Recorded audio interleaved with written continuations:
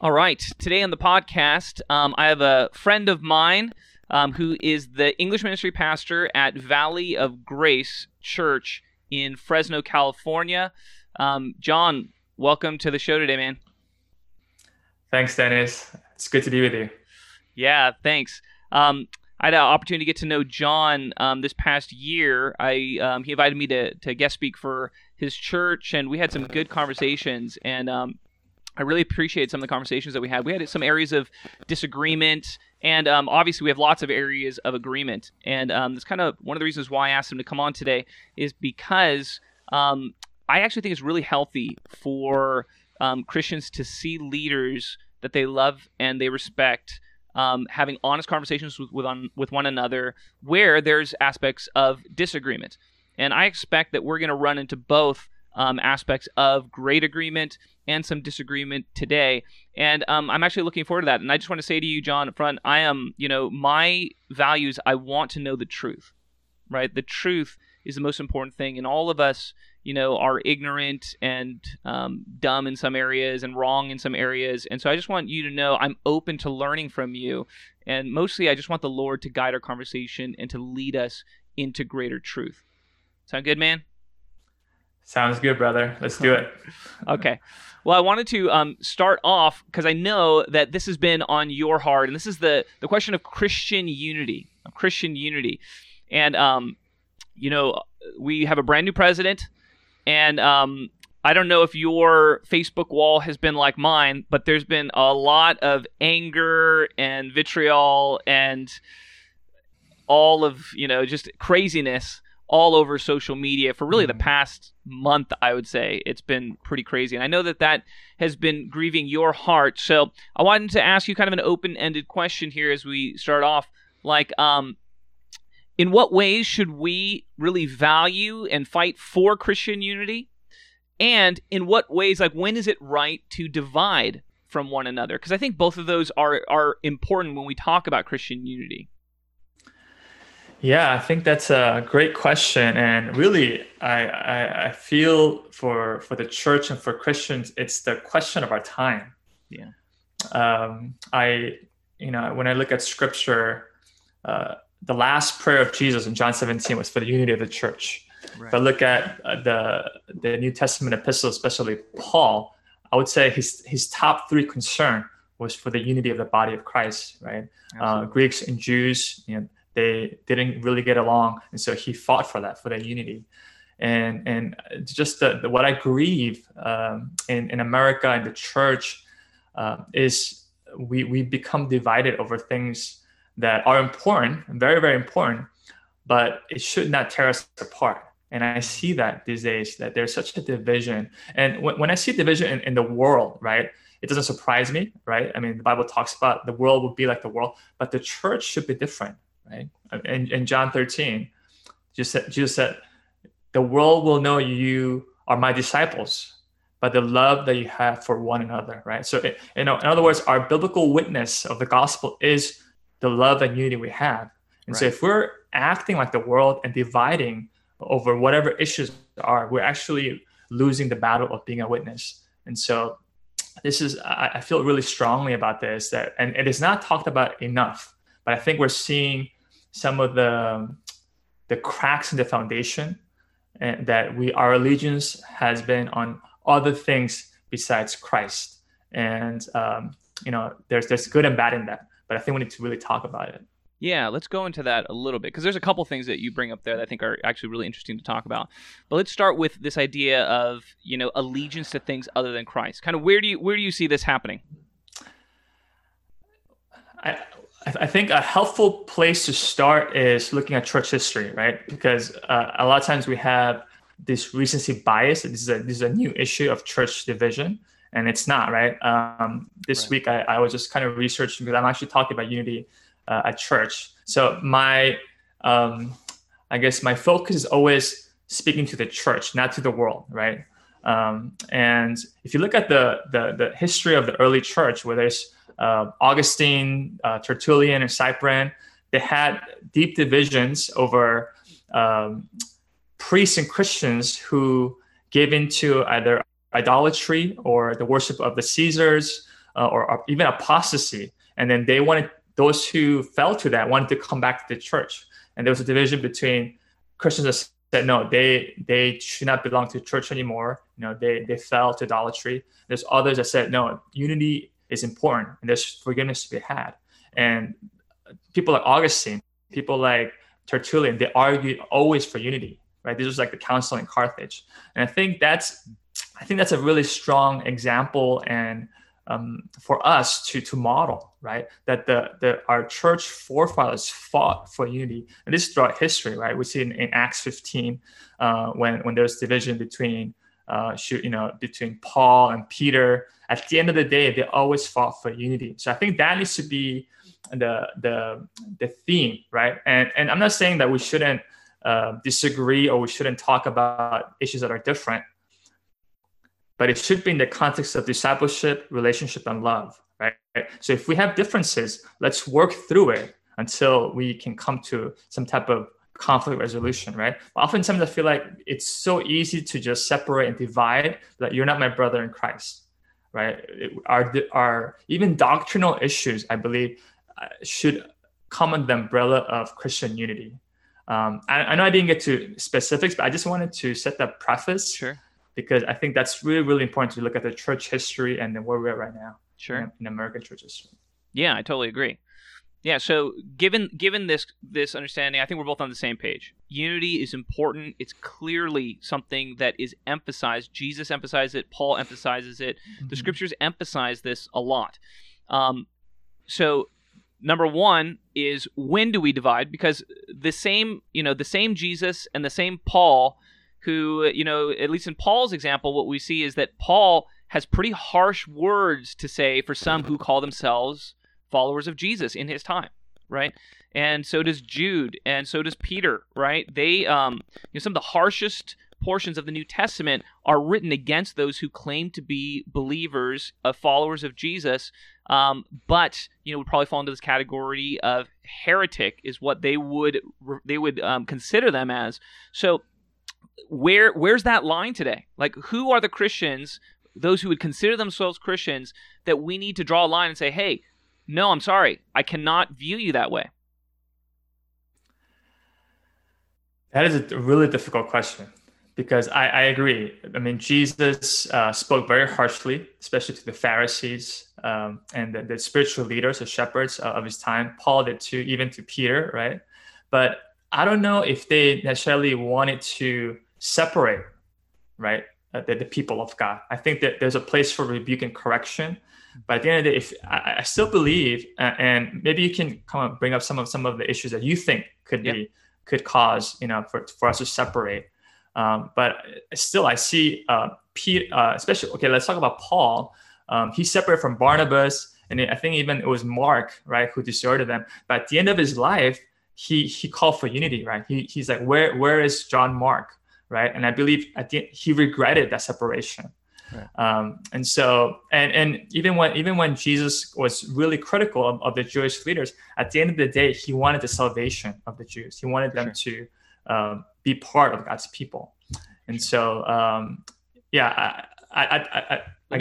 me bring up a couple examples, because I understand where you're coming from. Like in the case of Barnabas and Paul, clearly that was not them considering each other as heretics. That was a fight.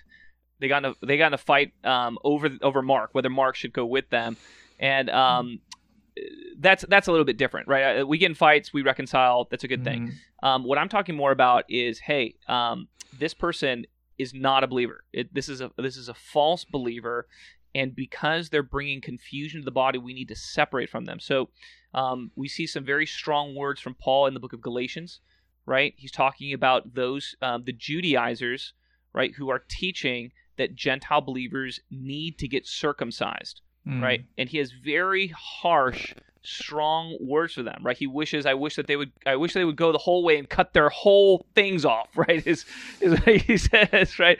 And he says those who have gone circumcised have fallen from grace, right? He speaks that out pretty strongly in 2 Peter chapter 2, right? Speaking of false teachers, right? These are those who they practice immorality, they practice sin, and they encourage others to practice sin. And very, very harsh words for them, right? Saying that if they once, if they had come to the knowledge of Jesus and then had gone back into their old ways, they're worse off than they were, and it would have been better for them to never known the way of truth, is the way that Peter puts it, right?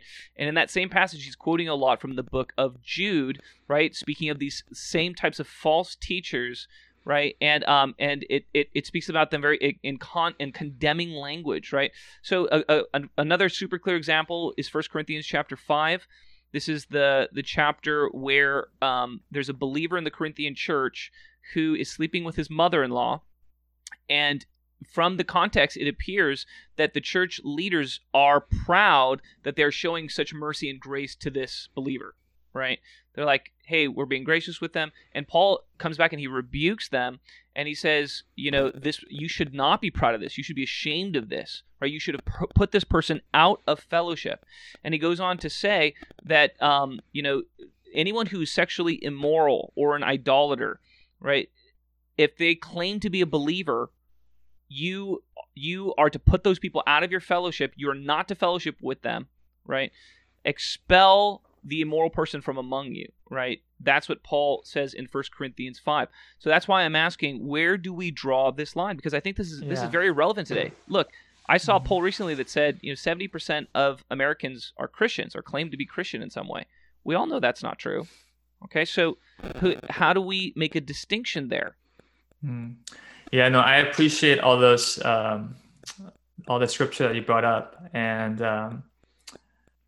I would say in all those cases, especially when it comes to even excommunication of the church, right? So you cited examples where the church is actually allowed to kick out people from the church, but I believe the thrust of it was to preserve unity of the body, preserve unity of sound doctrine, right? And even when they're excommunicated, they were hoping that, I think it's something like, when they are in the hands of the devil, they will repent and come back, right? They were wishing and hoping for repentance. I would say if there was a case for us to separate, especially if it's a false teacher, false prophet, it's if they're unrepentant from sin. Now, the difficulty is discerning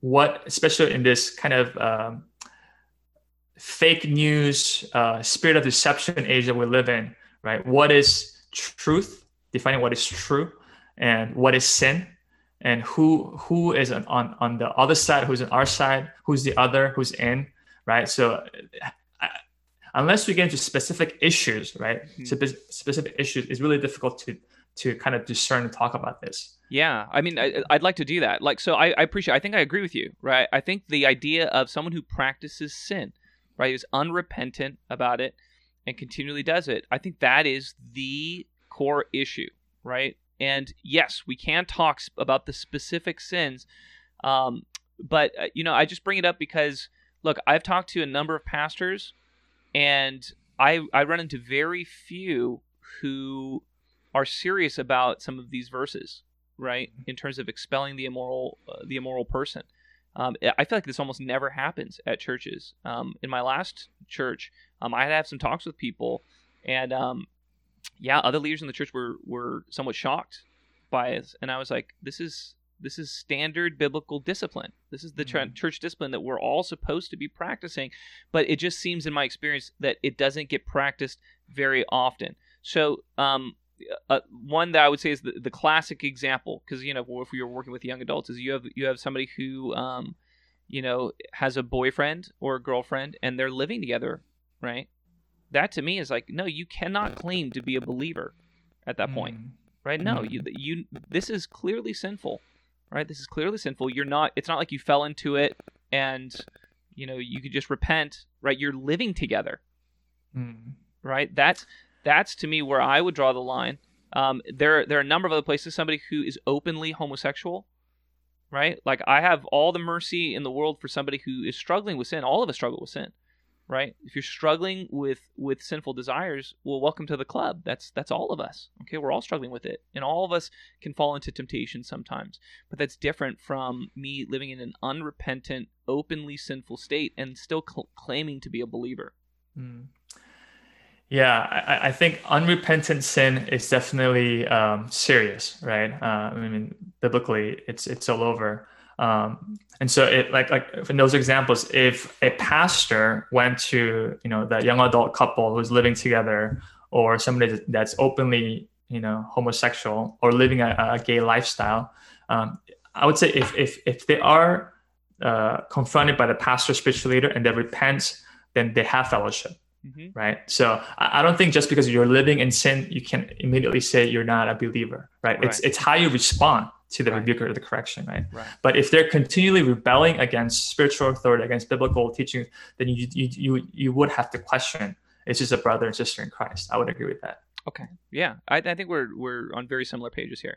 Mm-hmm. So from that understanding, my understanding of a false teacher is essentially the one who teaches the opposite of that. Right. The one who teaches that, yes, you can practice sinful behavior and still be a believer, and Jesus loves you. And that's exactly what Jude talks about, right? The one who teaches grace as a license for sin, mm-hmm. right? Like, it's okay, you can sin because Jesus already paid for it.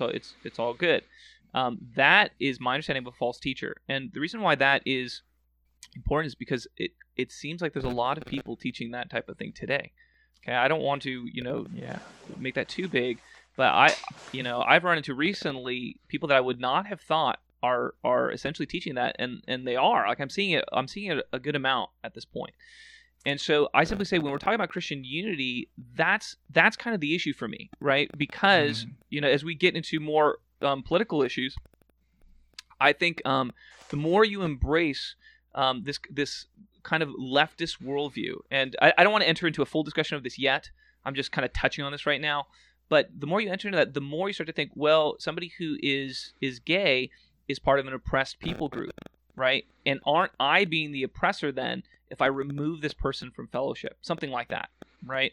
And I've seen a lot of people go down that line of thinking, where it started off where, hey, we want to stand with the oppressed people groups in our society, to we want to stand with the gay community because we love them, and all this is all fine so far for me, right? I think you can do this with a very biblical mindset. Hey, we want to love the oppressed peoples in various places. Hey, we want to stand in solidarity with them, meaning we love you, we support you as a person. To now we're going to we don't believe in rebuking people for their sin now, right? Or calling for people to repent, right? Or correcting people. It seems like there's a progression there that I see pretty often. And so that's why I say I have a huge heart for Christian unity, but if you're fighting for unity, you're going to run into this kind of thing all the time, in my experience, especially these days. Yeah, no, I agree with you. I think if you look at Scripture, teachers are held to a higher standard, and the Bible talks about you will have false prophets. You will see sheep clothed in wolves, right? And we need to really be clear and strong against that. I think one of the things that I've seen these days, it's just the lack of accountability of leaders, even in the charismatic world, right? Prophecies or false prophecies, right? The Bible is very strong against false prophecy, right? It was stoning to death, right? I'm not saying that we should do that now, right? Christ said, if you have no sin, throw the first stone, right? So I'm not nowhere near that. But where's the accountability, right? We've seen, I think I saw recently, Jeremiah Johnson, right? He apologized for getting the prophecy about Trump being the next president. He apologized that I made a mistake. So did guys like Chris Vallotton and others, right? And people within his own body are giving death threats, right? So we see there's just this like implosion happening in the body of Christ, where the allegiance is before Christ is like a political party or a political ideology, and I guess you could say on the left too, right? When Trump was elected president in 2016, right? The people that jump the bandwagon, he will never be my president, right? That's unbiblical, right? We're called to honor and pray for our leaders, however you thought, right? But kind of going back to, I guess the issue of homosexuality and the church relationship with that community. I always appreciated what I heard from one of my seminary professors, and he's a pastor of New City Church in LA, Kevin Ha. And they really believed in inclusion. They believed in really loving everybody, and that the church is not a gatekeeper, right, when it comes to worship. And he didn't mean for this to happen. When he opened his doors, he said about a quarter of members that came when he church planted, they were from the LGBTQ community, right? And he called it a discipleship issue. He's like, I'm not going to stop you from coming to worship, right? We can have fellowship, but I will tell you what I believe from Scripture, what I believe marriage is between husband and wife, male and female, right? And so he continued to engage in discipleship, in relationship. And I said over the years, a lot of them left because they couldn't convince him. And I think that's the right posture to be in, right? Jesus never stopped anybody from coming to him, right? He was always the advocate for the prostitutes, with tax collectors, with all sinners, right? If you could say anything at this time, Jesus was a liberal. He was a rebel against the conservative authorities, right? And so what it means for us to love those who are outside of the church, whether that's homosexual or unbelievers, they're both living in sin, right? We want them to come in and we try to disciple them in love. Right. Yeah, absolutely. I have total agreement with that, right? Like, yeah, of course, if we can't talk to, I mean, that, I think Paul, that's the exact point that Paul makes, right? Like when he says, don't fellowship with, immoral people, he says, I'm not speaking about unbelievers, right? Then you'd have to get out of the world. Right? Exactly. Exactly. Of course we interact with unbelievers. But the issue is with those who claim to be believers. And the reason is because that causes mass confusion then. It causes mass confusion in the church because people don't know what the standards are, right? But that's a tricky place to be, because then we have to be in a place of judging, is this a believer or not, right? And so there's like a spectrum, right, of people that are backsliding, people that are unaware, right? At another church, the pastor, this couple came in. Your prime example, they were living together, but they were not Christian, right? And so when they went through marital counsel, discipleship, but the pastor said, "You guys stop living together, and then we'll go through this. I'll marry you, and you can be part of our church," right? So or there might be the Christian that was saved at one point, is backsliding, and they're trying to come back, right? So the discernment of saying, is this a Christian or not? Is it a believer or not?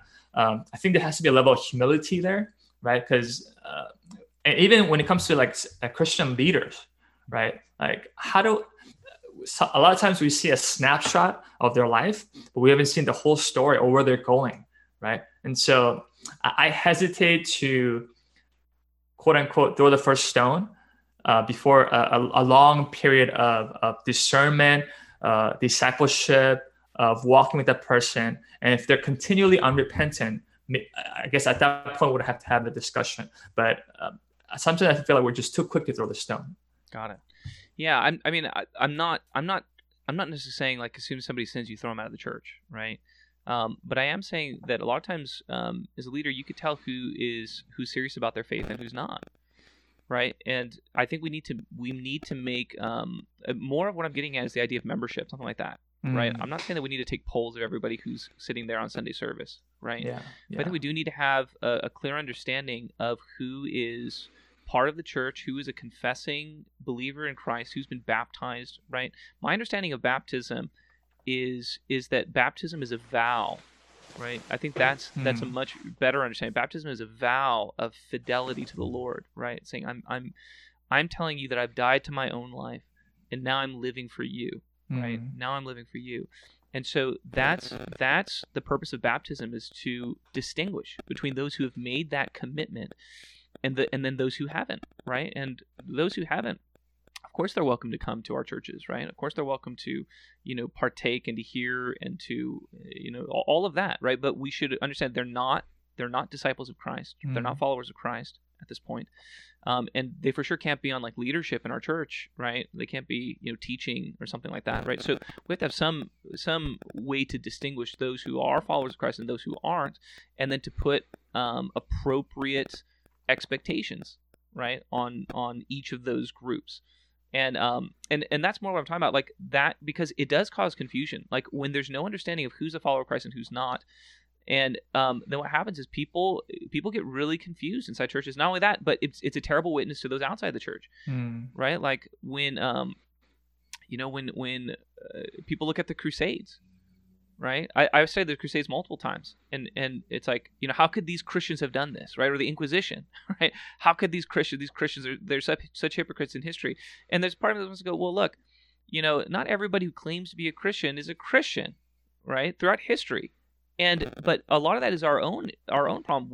It's our job to police our members. I think that's what Paul's getting at in 1 Corinthians 5. Like, it's not our responsibility to judge the people outside the church, but to judge people inside the church, right? That is our responsibility, especially as church leaders. And so I simply say that yeah, man, I have such a huge heart for Christian unity. I've carried a heart for 20 years.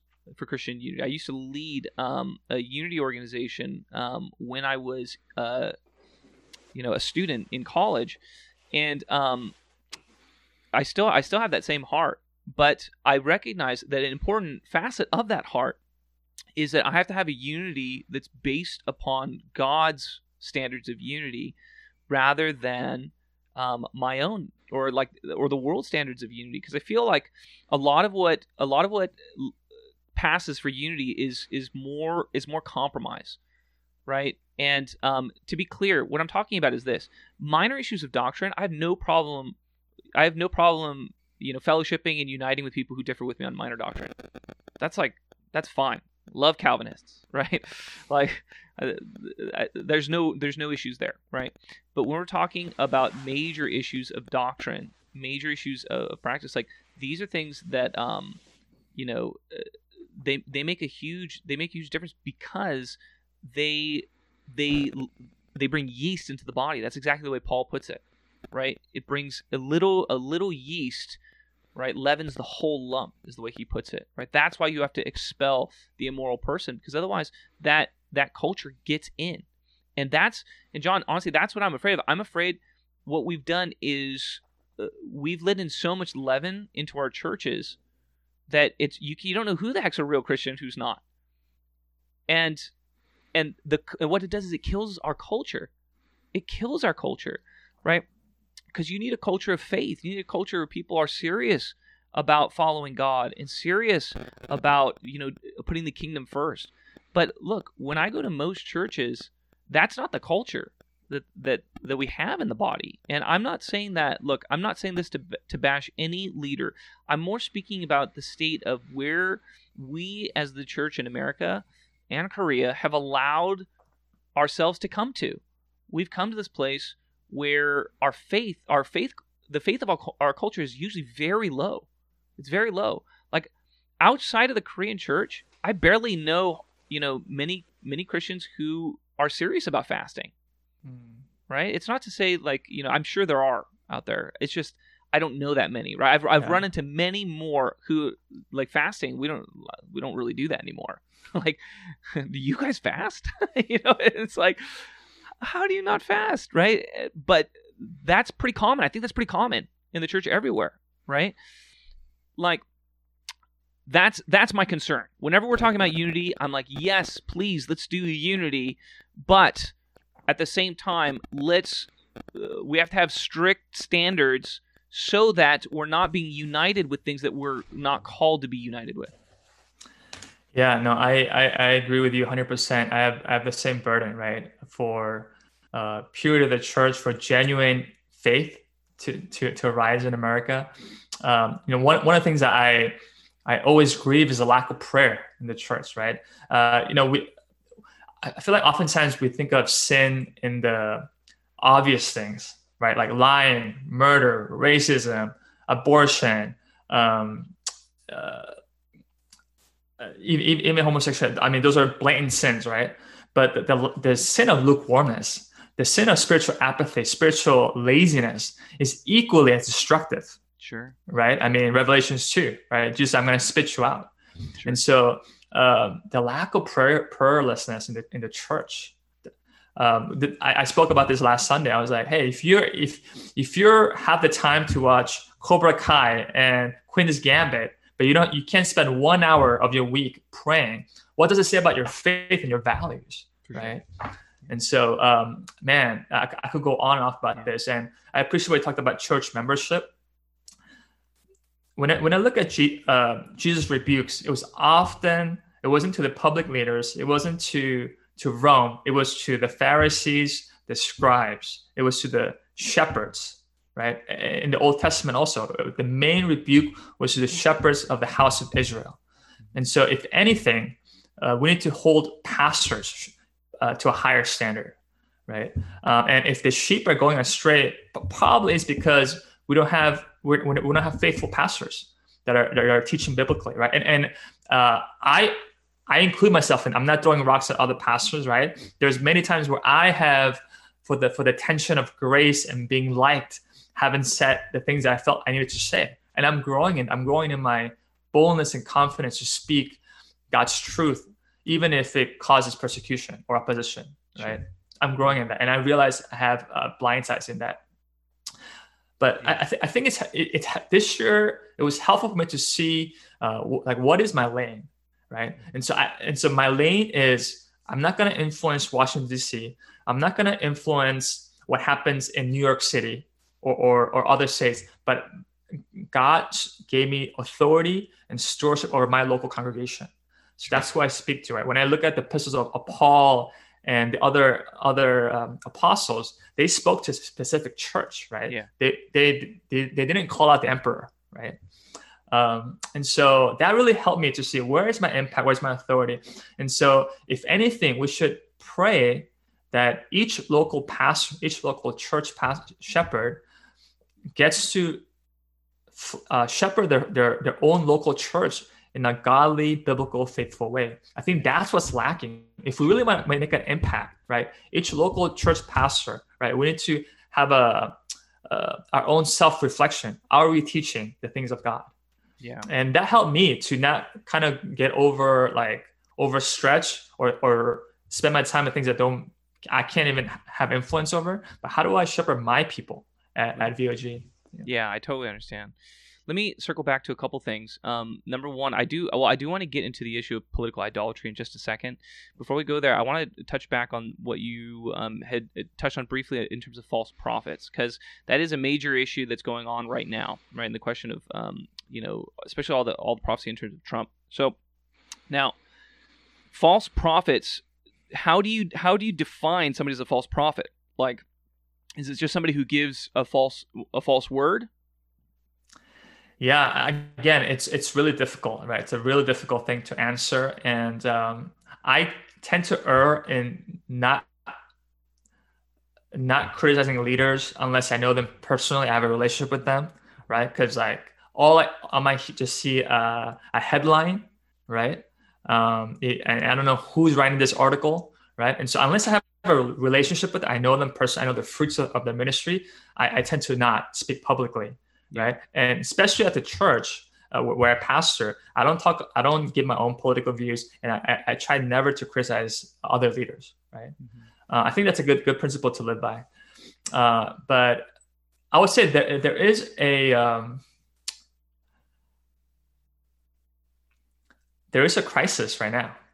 Right. And especially in the charismatic world where I don't know what the percentage is, but very public leaders, right, have prophesied that Trump is going to be the next president, and they double down on it continually, right? Even though a lot of the evidence showed that he wasn't, and eventually Biden became president, right? And what happens with that? I actually don't know what the answer to this. I'm going to kind of open it up to you as well. Mm-hmm. But what happens when so many are led to believe that they put all the eggs in basket into that thing, mm-hmm. right? And even when they apologize, say, I was wrong, right? Whether it's Chris V or Jeremiah Johnson, now they're attacking them. Mm-hmm. I heard like death threats, right? I mean, what a craziness, right? So-called believers, right? And they're attacking their families, and so I think there's a real danger of credibility in the evangelical church, especially in the charismatic side. People that have maybe stopped believing in prophecy altogether, right? So how do we hold these people accountable? How do we restore them? How do we teach what it means to be faithful public leaders, and how do we give this kind of words? I don't have the answer to this, but I do know it's a real thing right now. Yeah, for sure. It's a major thing. I've discussed it with a couple people on the podcast already. Prior, obviously this is like we're at like the day after, 2 days after now. Biden has been inaugurated. So my general take is this: prophecy is true prophecy is often intentionally difficult to interpret. And like, for example, when we look at messianic prophecy in the scripture, it's notoriously difficult to interpret, right? In fact, I'm actually very impressed by how well lots of people interpret it. I'm speaking right now of Jesus' first coming, right? Obviously, there was so much debate about, was Jesus the Messiah? Was he not the Messiah? They weren't sure. He seemed like he was fulfilling certain passages. Even John the Baptist, right? Seems like he was like, are you the one, or are we waiting for another? Seems like there was some aspect of doubt. And that's because I think true prophecy is intentionally mysterious and often is fulfilled in a way that we do not expect it to be fulfilled. Okay, so that, like, for example, in in the coming of the first Messiah, or the Messiah's first coming, rather, there was, in Hebrew thought, there was what was called Messiah, son of Joseph, and Messiah, son of David, and that's because they saw two streams of messianic prophecy. They saw a suffering servant, one who would suffer for the nation, the sins of the nation, and then they saw one who was like a conquering king that would come to, rule over the nation and the nations of the earth. And they saw these two streams of prophecy throughout the Old Testament. And that's where this tradition of Messiah, son of Joseph and son of David developed, right? One was the suffering servant, one's the conquering king. And I'm amazed by that because, yes, I think that's absolutely right. There are two streams of messianic prophecy, right? And I think that's actually where John the Baptist's question comes from, because I think John had gotten revelation, that Jesus was the suffering servant. He was the lamb, right, that was slain, right, God's lamb. And so I think he was asking, but is there going to be another one? Is there someone else that we're waiting for also? And the reason why I point that out is because the actual fulfillment is something I don't think anybody would have seen. It's one Messiah who comes twice. Like, how would you have gotten that? It's so difficult to rightly interpret prophecy. So I simply say that to say, when we're talking about these prophecies concerning Trump and his re-election, I've never seen a situation like this where so many were saying the same thing. And I was telling a friend of mine, I don't even know of any major prophets who said that he was not going to be elected, or prophesied that Biden was going to win. I don't know of any that said that. And this is like a first time for me, because I've been following, major prophets for a while now. And this is the first time. I thought 2016 was actually a fascinating litmus test, because in 2016, there were several strong prophetic voices that I trusted that were saying that that Trump is going to win this. And I remember looking at the polls the day before the election, and New York Times had Trump at like a 2 or 3% chance of winning, right? And I was like, well, I guess we're going to see who's really prophetic here, right? Like, and obviously we know how it came out. Trump won it. And I remember at the time it seemed to me like a political miracle. It just seemed like, wow, all the polls had him losing this thing by a lot. And for him to pull this out, it seemed like a political miracle, because I know people that prophesied even before he had even made the decision to run for president, right? We have prophecies going way back, right, saying how Trump would run for president and would win it. And so I think that they gained a lot of credibility with me, not just through that, but with many former prophecies. The one with Amy Coney Barrett, right? When Gorsuch's seat, was it Gorsuch's seat, or I forget when when one of the seats opened up, one of the prophets had a dream, and the specific name of Amy Coney Barrett was given to him for that seat. Oh, this was Kavanaugh's seat. And I remember we were praying for Amy Barrett that whole season, and then Kavanaugh got it, and we were disappointed because we felt like that was not the right pick. But fast forward a couple years later, and another seat pops up, and Barrett is in, right? And so I simply say that one of the major causes of misinterpreted prophecy, from my perspective, is a lack of understanding of God's timing. And his timing tends to take a lot longer than we think, right? Jeremiah is talking about imminent destruction from Babylon. He's preaching that for 40 years. I got to think, after the first year, people were like, dude, this guy's been talking about this for a year and no Babylon, right? And it took 40 years for it to come to pass. Guys like Joel, Joel is prophesying, about things thousands of years in the future, right? It's not God's timing is very difficult. And so I simply say this when it comes to Trump. I actually still think there's a good chance that Trump will come into office again. Okay. Now, I've been very clear. I am not a prophet. All right. And I'm not prophesying that. I'm just saying my assessment from hearing all these words, and from some of them, people that I do respect a good amount, I think there's a good chance that he'll come in. And I'm not betting anything on that. I don't personally care that much, right? In the sense that my trust is in the Lord no matter what, right? If Biden's president, fine, right? But I'm not losing sleep over this, So I simply say that to say, in this case, I think it could have gone a couple different ways. I think it could be future. If some had prophesied in the sense that Trump will be president again or Trump will be reelected, I still think that there's room for that to come to pass. If some had prophesied, oh no, he's getting 8 years in a row or something like that, right? Well, clearly that's wrong, right? And some of the ones that I think the way they prophesied it, I think, yeah, they were wrong. But misinterpreting it, I think, is pretty common. And look, it's true that they could have been all wrong. I think if they are all wrong, that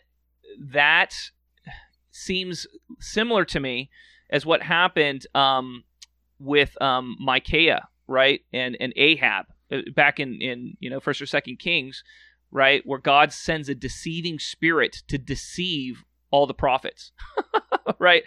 That's what it seems like, because there were so many that prophesied this, and if that's the case.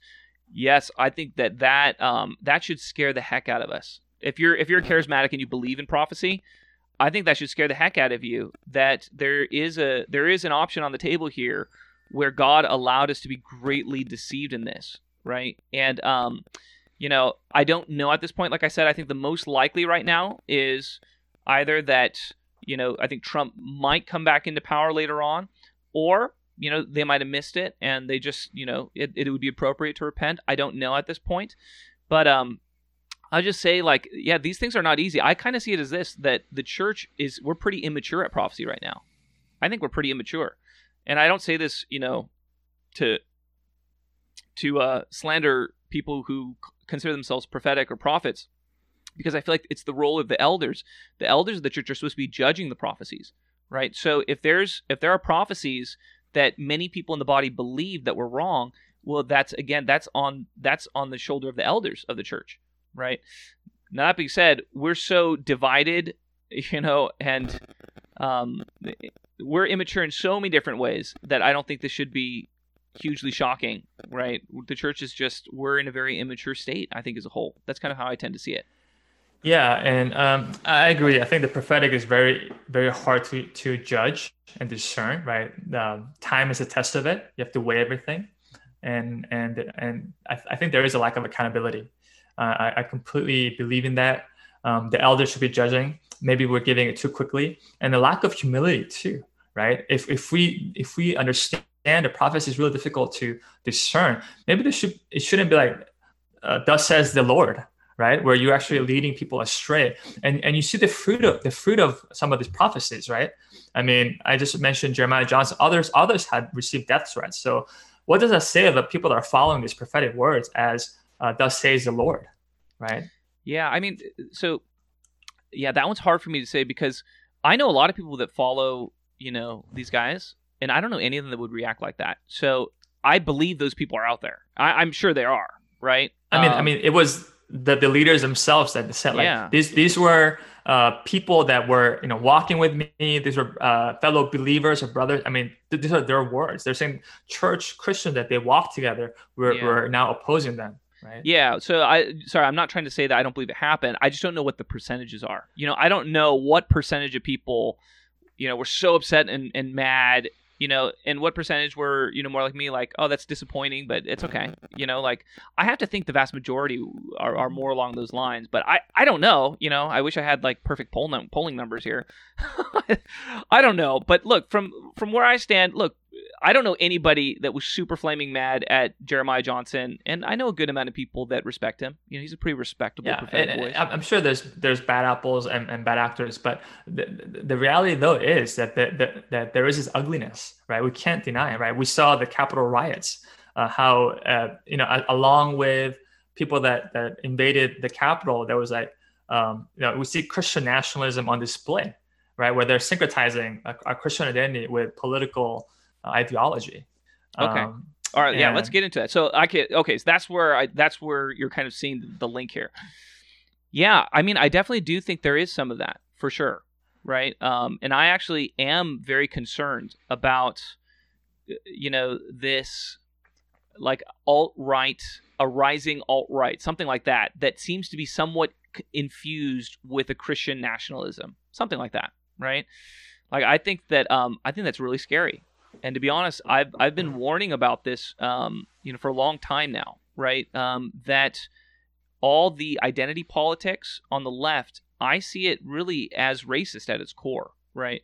And what I feel like it has been doing for the past, decade, it has been nurturing a strong resentment and anger and bitterness in portions of the mostly white community in America. And again, I'm still talking relatively small numbers, right? But I am very concerned that as this thing continues, I'm concerned we're going to see a resurgence of a serious white supremacy movement. And I think that's really scary. That, to be honest, I'm more afraid of that than I am of, and the Antifa far left crowd, getting power and going crazy. I think that we're kind of at their peak right now, is the way I kind of see it. But I am very afraid that if large portions of the white community in America start getting radicalized and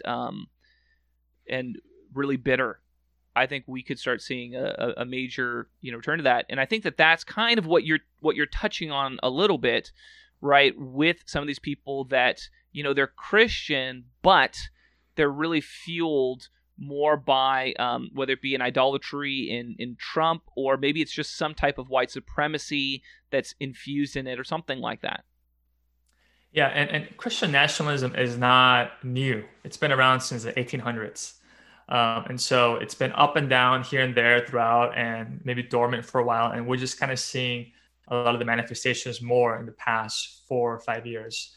I have no problem with Christians voting for Trump, for believing in his policies, right? Especially when it comes to pro-life choices, when it comes to family values, Christian values. I have no problem. Really just like go. But what I have problem with was what I felt like was this blank check that was given to Trump once he was elected as president, and letting him do whatever he wants so that Christians could get the benefits of him siding with Christian values, right? And I don't think that's a good witness. Right? Okay. We don't do that with anybody. We don't do that with pastors. We don't do that with any CEOs. We don't give them a blank check, right? We hold them accountable. And I felt there was such a lack of accountability of Trump from the church, from the religious right, that it did a great damage to Christian witness. And part of this resurgence of white nationalism, alt-right, and mingle with Christianity, and the confusion of that is because we have not called that sin.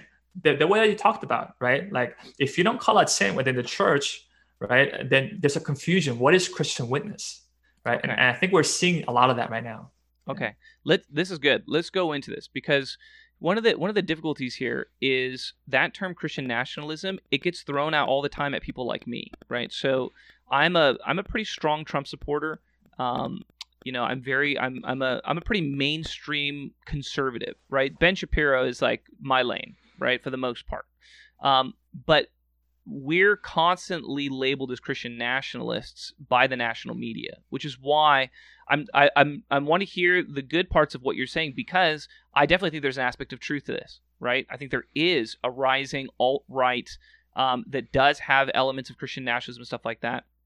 But what I hear is it's like, where's the line between that movement and a more mainstream evangelicalism that overwhelmingly supported Trump in the past election? And like, where do you see Christian nationalism? Let's just talk in kind of this mainstream. Like, give me some examples, because I don't know of any Christian, leader that I respect that was giving Trump a blank check.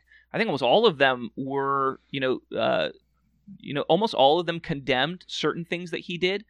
The one that springs to mind is when he abandoned the Kurds, right, in Turkey, right? I had a number of national leaders, spoke out against that, right? As that is not right. We need to defend those people.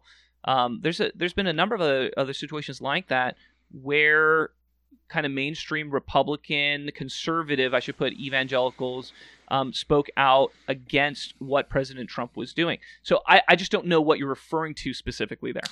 Yeah, I guess it's all general. There's so many things that could be said. I would say when it comes to like pastors or Christian leaders, I've rarely heard anybody speak out against Trump when it comes to like toxic rhetoric, narcissism.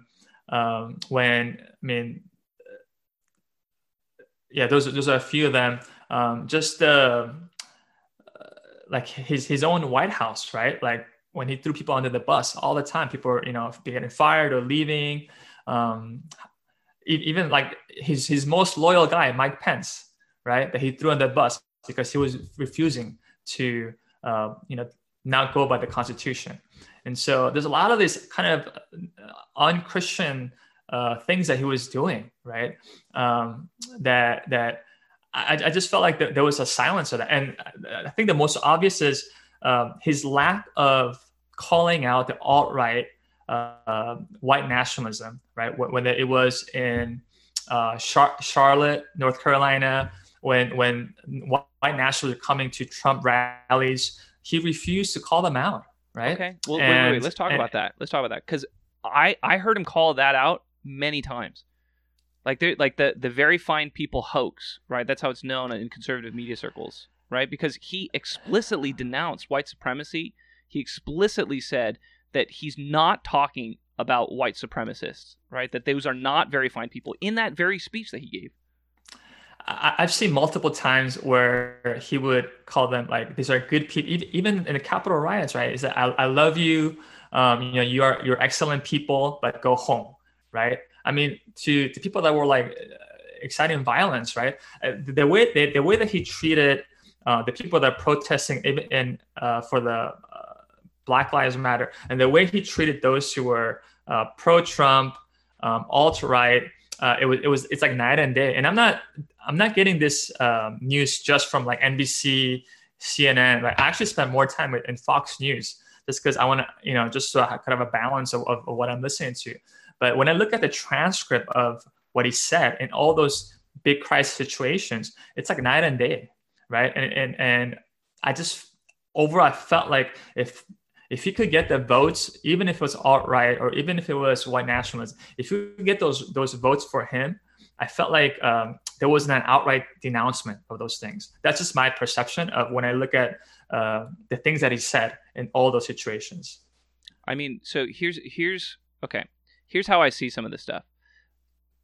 The national media, for the most part, is so biased against Trump, but it's not just against Trump. It's really against people like me, right? Like constantly, people like me are likened to like Nazis and Nazi supporters and all these types of things. And so because of that, what I see Trump doing sometimes is being very careful not to lump in conservatives with alt-right people. And I actually appreciated that a lot, where in Charlottesville, I heard that talk, right, that he gave. And what I saw is that he was trying to defend people like me, right, who are more conservative and were participating for good conservative reasons, right? That's what he was getting at, like the states' rights people, right? Those are very fine people. But he made a distinction in that speech and in many others where he said, and I'm not talking about the white supremacists, right? And he condemned white supremacy explicitly. And that's what I mean. So I feel like when I listen to him, I know what he's trying to do here, but when the media portrays it, they're slanting it a certain way. And that's how it appeared to me many times over the past several years. And I say the same thing here. Like, personally, I don't know a Christian leader. Well, I want to be careful saying that because I'm not sure. I don't recall any Christian leader giving Trump a pass on a lot of his rhetoric or his unchristian behavior. I never considered Trump a Christian. He might be, but I don't know. It doesn't seem like it to me, right? I don't support him because of his Christian character. I think he has lots of flaws and weaknesses. And almost all the leaders that I saw, they all are very open about his real weaknesses and his real problems. The only argument that, that I would make and that many have made is that, but he also has great strengths. So he's a package. He's got great strengths. He's got great weaknesses. I felt like his strengths were really important for the hour. Something like Jehu, right? I always said, Jehu, you don't want Jehu to be your freaking pastor. Jehu would be a terrible pastor, right? But he had the particular strengths that were really important for that season in Israel's history. They needed a ruthless man that would deal with Jezebel and would deal with all the idol worship going on in Israel at the time. And so God anointed a ruthless man. And so I feel like similarly to Trump, I don't feel like Trump is as ruthless as Jehu is, but he's not careful with his speech, right? Which a Christian should be, right? He's not careful with his speech, all right? He's very blunt and, but I see a package there. I see courage, which I think is one of the most important strengths for the hour.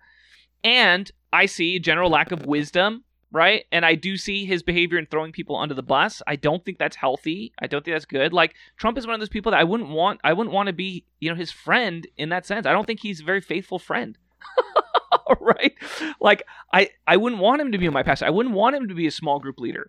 But at the same time, General Patton in World War II, I for sure would not want him to be my small group leader or pastor or anything like that, right? Kind of a ruthless, jerk. But for the role that he played, I felt like there are not many people who could do it better than him. And that's how I felt about Trump. And I feel like many conservatives felt similarly. Yeah, and I agree with pretty much everything that you said, and I have no problem with all those things. But I still feel that there was a lack of accountability. I strongly believe this from public leaders. The only one that actually hold Trump accountable is John Piper. And I think that I shared the article where he said it's not just policies that affect the country, it's leadership and character, morality matter. That obviously abortion and it's a demonic thing, right? We all believe that, all conservative Christians. But same thing, decay of moral character on a public leader can cause cultural death as well. And cultural death, the implication of that goes to the family everywhere, right? And so I just haven't seen that kind of accountability from public Christian leaders, whether it's Franklin Graham or others who were strong Trump supporters, right? Oftentimes it was, and I'm not talking about, I agree with you, the liberal media has a bias against Trump, just like the right conservative media has a bias against Democrats. I mean, when Obama was president, Trump news, nothing good was said, right? The media will be the media, right? I'm talking about within the body, within Christians. I think I read an article either in Christianity Today or another Christian magazine that the problem with what they call Trumpism or following Trump for Christians was that in order to support him, a lot of them they betrayed every other commitment, every other Christian commitment they had when it came to character, truth, morality, Sermon on the Mount. And it wasn't. I'm not saying all Trump followers were that obviously, but so wait, help me understand. Part of it. Help me understand, because I honestly I don't understand this argument. I really don't, and I want to. I want to understand it better here, because I don't understand Piper's argument at all. It makes almost no sense to me, because he's saying, look, we have this person who has terrible character, and he is. I appreciated that he wasn't saying outright that he's doing more damage, but he's saying, how can we know? There's a lot of that type of language, right? Sure. How can we know that he's not doing more damage, than these pro-abortion policies and things like that? And that to me just seems like such a. I don't understand it. I almost said it sounds so ridiculous, but I respect Piper, but I just, how can you compare, Trump's, personal character foibles to supporting policy that leads to, almost a million murders a year? Like I don't understand, and because this is assuming something. It's assuming that guys like Biden and Bush and Clinton have better moral character. That's the assumption it's making. And I don't believe that for a second. It's not that I know for sure they have just as bad moral character, but what I'm pretty sure is they're much better at not showing their bad moral character, right? That's the difference to me. Like, I look at guys like Clinton, I'm like, okay, clearly the dude has bad moral character, but he doesn't show it, because that's what a politician is good at. That's what makes them a skilled politician, is they're good at presenting their positive attributes and they're good at hiding their negative attributes.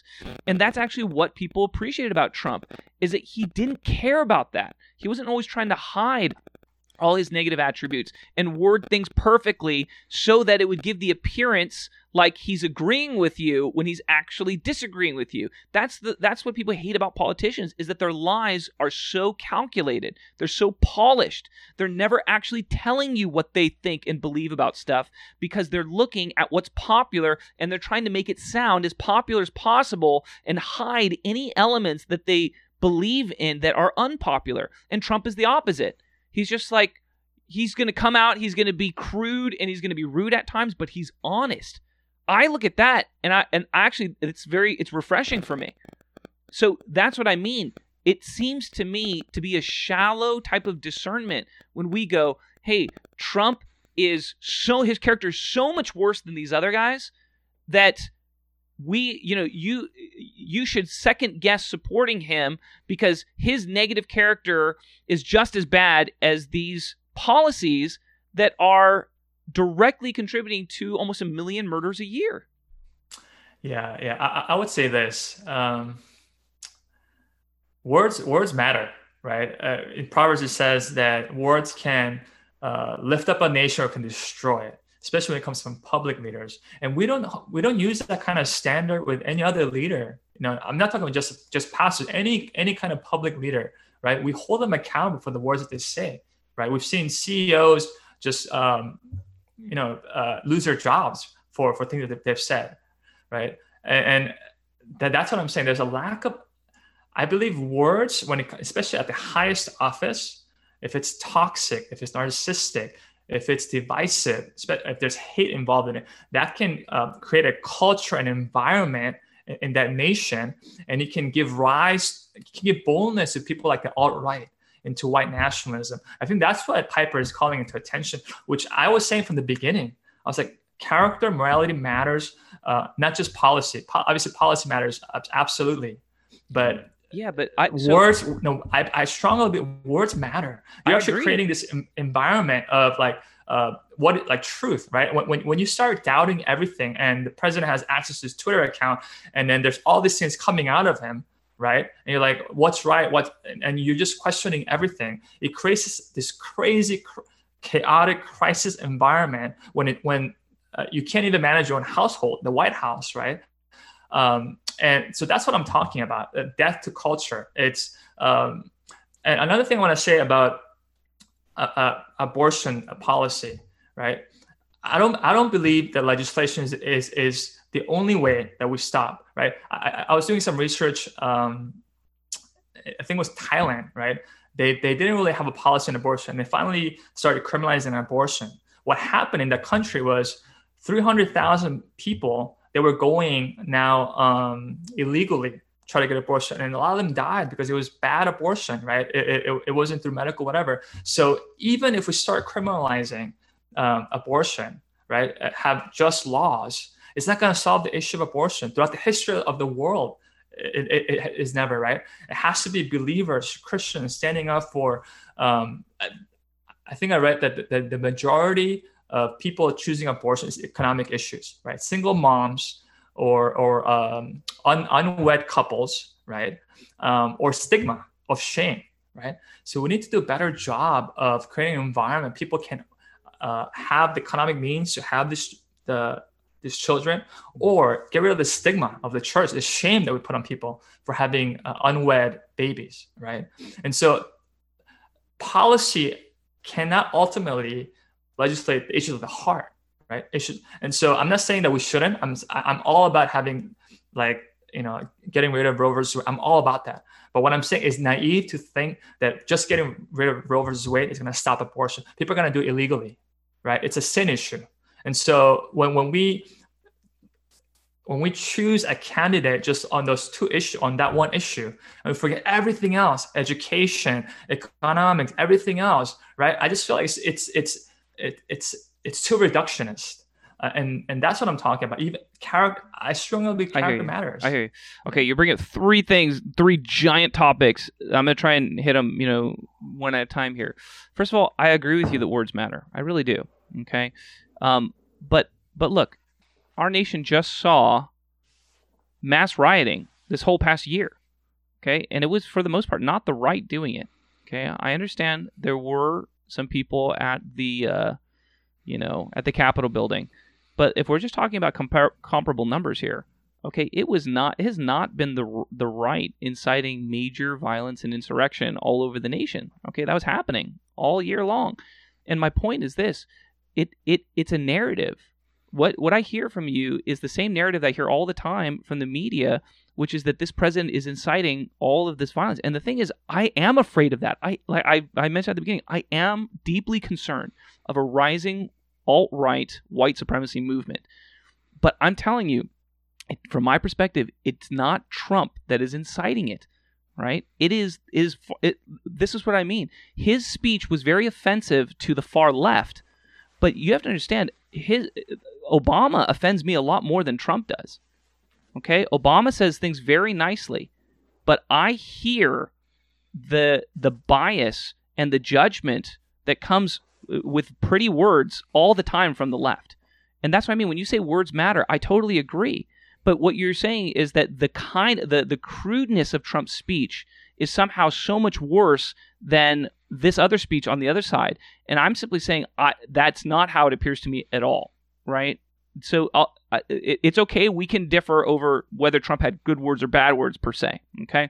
But all I'm trying to say is there's different perspectives on this, right? It's not us saying, hey, I love Trump so much I don't see any flaws, and just because of abortion, rah abortion, right? In fact, I've heard this argument many times that evangelicals are willing to sell out everything else for the sake of getting their abortion laws. And the thing is, I don't know who they're talking about, because I'm a conservative. All right, it's not just abortion; it's on almost everything I agreed with Trump policy on. Okay, he wanted to push school choice. I strongly believe in school choice. I think every Christian should strongly be pushing for school choice. Right? We're talking about limited government, religious freedom. I strongly agree with what Trump was doing there in his administration. Right? When we talk about anti-regulation and trying to free businesses, right, from the constraints of all of this overregulation, I'm very much a conservative on all this type of thing. So this idea that I'm willing to sell out all this stuff for Trump, that's just simply not true, right? I agree with Trump on a wide range of policies because I'm a conservative, just like most evangelical Christians in America are. So it's we're not selling out anything, right? So yeah. I simply see that as go ahead. Yeah, and absolutely, there's like there's different perspectives, right? And I think the difficulty, and if I made it sound like I was like, putting everybody in one umbrella, I mean, that's not what I meant to do. And I think when the right looks at the left, they look at it as a lump, right? They're all baby killing Marxist socialist, which is not true, right? There's a section, right? Maybe like the far left, but there's moderate Democrats. They're like more conservative Democrats, right? And the fact that we have these two choices, Democrat, Republican, they're both imperfect, right? Sure. I don't identify as a Democrat. I don't identify as a left. I'm probably middle right more than anything. Sure. My values are very conservative. Sure. But so each election I could go either way. I live in California, where it doesn't really matter who I vote for, right? Mm-hmm.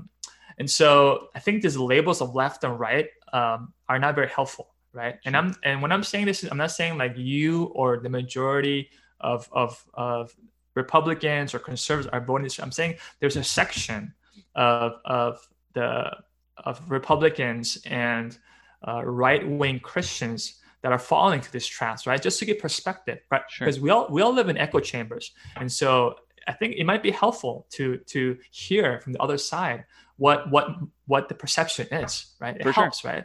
Well, why am I in this podcast, right? I generally wouldn't be in this podcast, but I'm trying to dialogue with people who might think differently from me.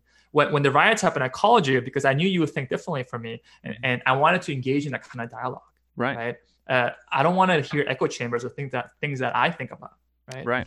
And so, having said that, I'm not saying they're all like that, but I'm saying there's a portion of the evangelical right church, there's a portion of that are falling into this trap, and I think that's dangerous, right? And I'm not gonna, I'm not talking about the world. I'm not talking because they're still my brother and sister, right? They're still a church, but so I felt responsibility to talk about these things.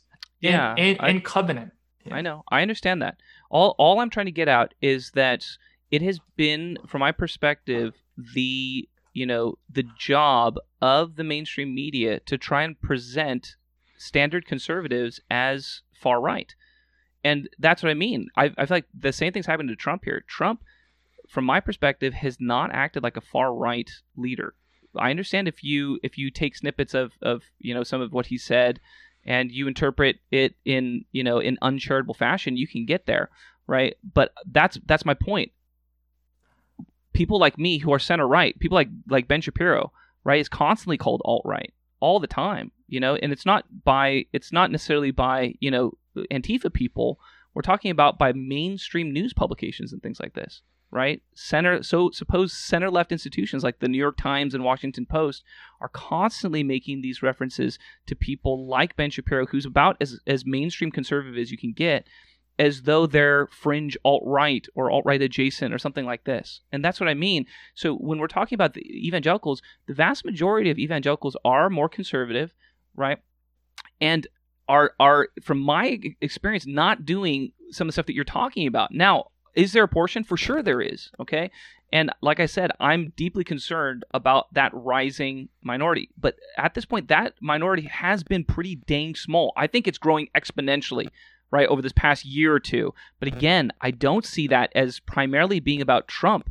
It's more about what we see on the far left. All the rioting that's been going on, the tech censorship that's been happening. This type of stuff enrages conservatives. It makes us so angry, and it's radicalizing a lot of people. I think it's important also to differentiate. It was the majority of white evangelical church that supported Trump, right? When it comes to ethnic churches, whether it's black church or colored churches, a lot of them actually voted for Biden, right? And so I just want to make that distinction. I think it was like 90% of white evangelical churches voted for Trump, and you can make whatever that you want. I think second thing, the media will be the media, right? I think we talked about this. Like the left is always going to attack the right. The right is always going to attack the left, right? I mean, they're going to do what they're going to do. But Trump, he was the first president that really utilized Twitter, right? And so he was speaking directly to the population. So I'm talking about his Twitter. Like if you follow his Twitter account, right? I mean, there's some crazy things that he said, right? Attacking people left and right, just a lot of toxic things. And if any leader, any public leader, whether it was a pastor, CEO of a company, if they had the Twitter account that he had, I don't know if any of them would have survived. They would have kept their position. And that's what I'm talking about. Is under the umbrella of president, right? And the cover that he had is almost like he could say whatever he wants. There's a way of saying things, right? And I mean, I guess we could pull up his Twitter account to see. I mean, he doesn't have it anymore. They censored it. But there were some outrageous things that he was saying, right? So I'm not even talking about.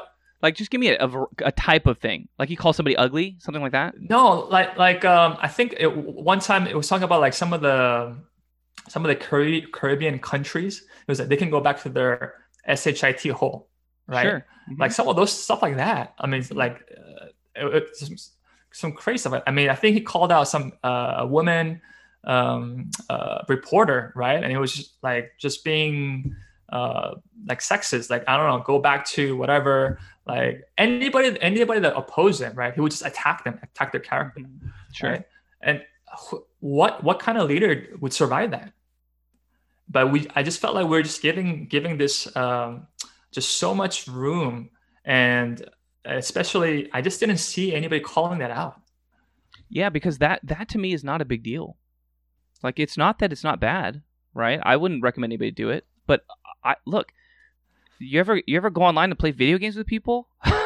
Like, I've heard like the most terrible, like we're living in a culture where people say the most horrid stuff, and not with that. But look, that type of language doesn't bother me nearly as much as the kind of things that I hear people like AOC saying, right? But like, it matters if it's the president. It matters if it's like a pastor. It matters what leadership matters, because it gives access to people under them to say, oh, if the leader says it, I can say it. Words of leadership matter.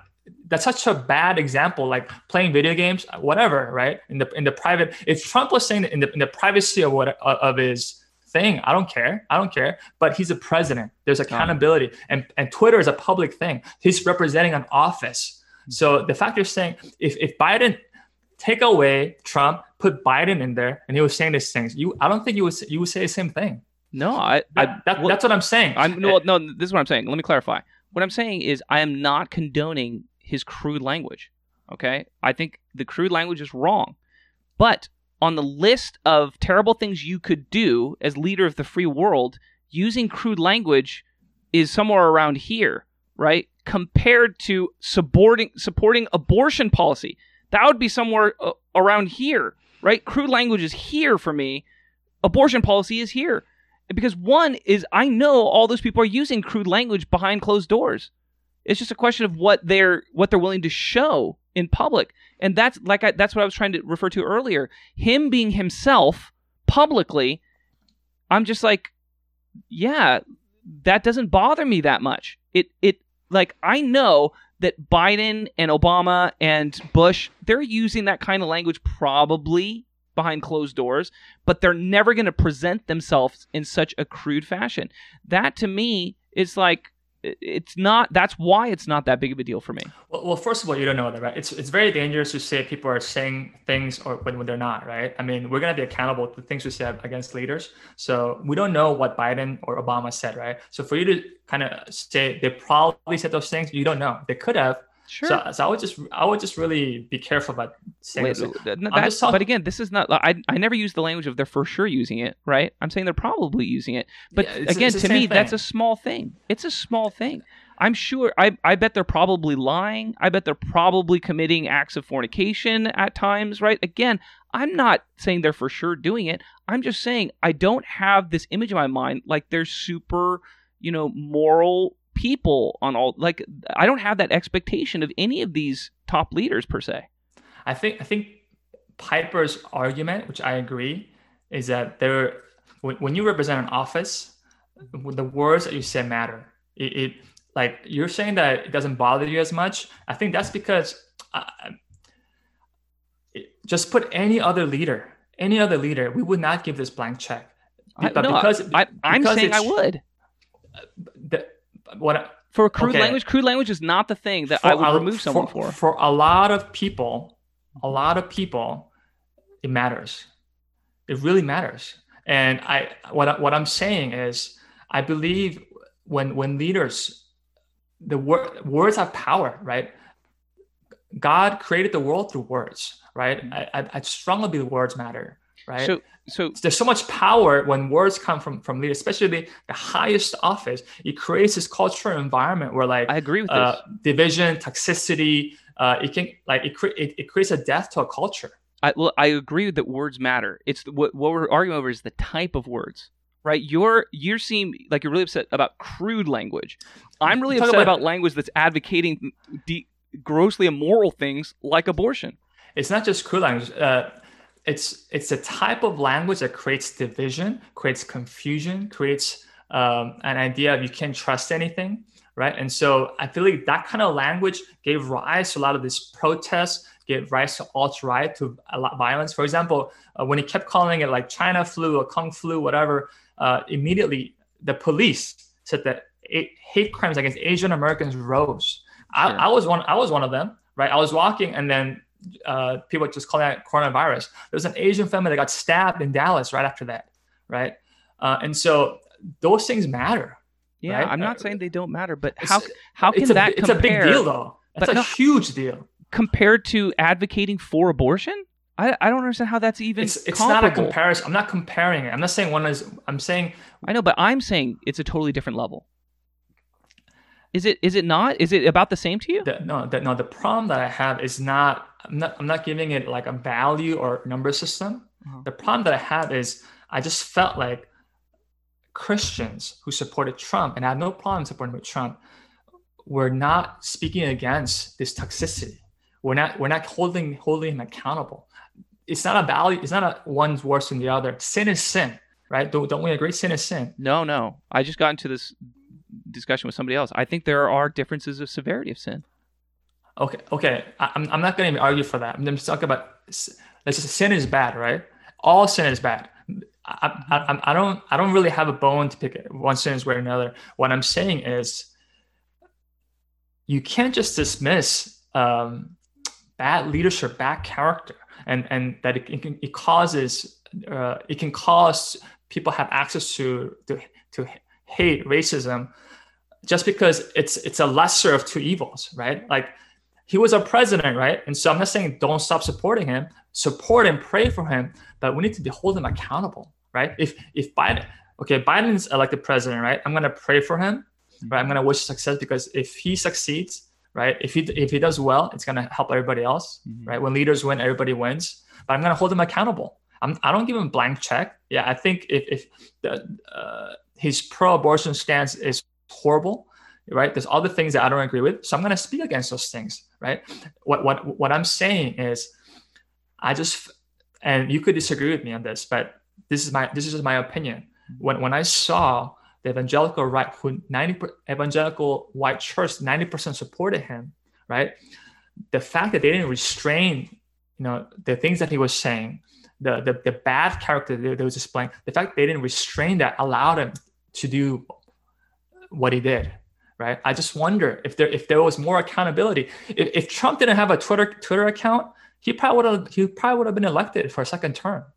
Like, I think it was his fault. Like, the narcissism, the toxic rhetoric that undid him, right? He did a lot of great things for the economy, for religious freedom, pro-abortion for Israel. He did a lot of great things, and I strongly believe that if he didn't have a Twitter account, he would have been reelected. It was his own undoing. It wasn't the left that stopped him from being reelected. It was his own doing, right? And I just wonder if more people held him accountable, that he would have been elected for a second term. That's all I'm saying. Yeah, it just I don't understand it, man. I don't understand the equating crude language with, advocacy for, things like abortion. There are other things that I think are also terrible. The two are on such different levels in my mind that it's just hard for me to see where you're coming from on this one, brother. Yeah, I mean, I don't think you're really hearing me or listening to me. I'm not saying those two are the same thing. Mm-hmm. Right? Like, you're completely dismissing John Piper's article, right? The things that he's pointing out, that words matter. Words can create a culture of death, right? And so that in itself should hold itself up, not comparing it to abortion, right? I'm not saying like because of that he should have been like that Biden should be voted because of. That's not what I'm talking about. It's not a either or. I'm saying that in itself is really bad. And that should have been held accountable. Okay, so what about my example of Jehu, right? Jehu is a pretty ruthless guy, right? But God anoints him because he has the strength. He's not going to be intimidated by Jezebel, right? So he's anointed. He kills Jezebel, right? He becomes king. Doesn't seem like he is a super loving kind of king, but he served an important function, and that's the kind of person that we needed. Same thing with Patton, right? I mentioned, right? Like we needed. I have no problem with that. I have no problem with that. Yeah. Okay. I have no problem with that.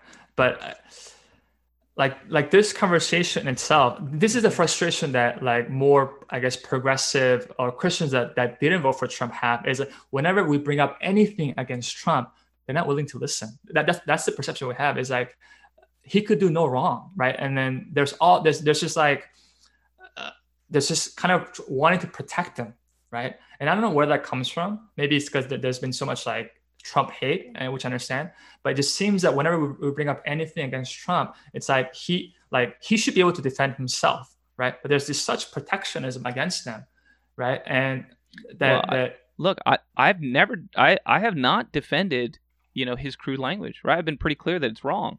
The only thing I've said is that on a scale of 1 to 10, crude language ranks about a 3 or 4 in terms of evil for me, and advocating abortion is somewhere around a 9.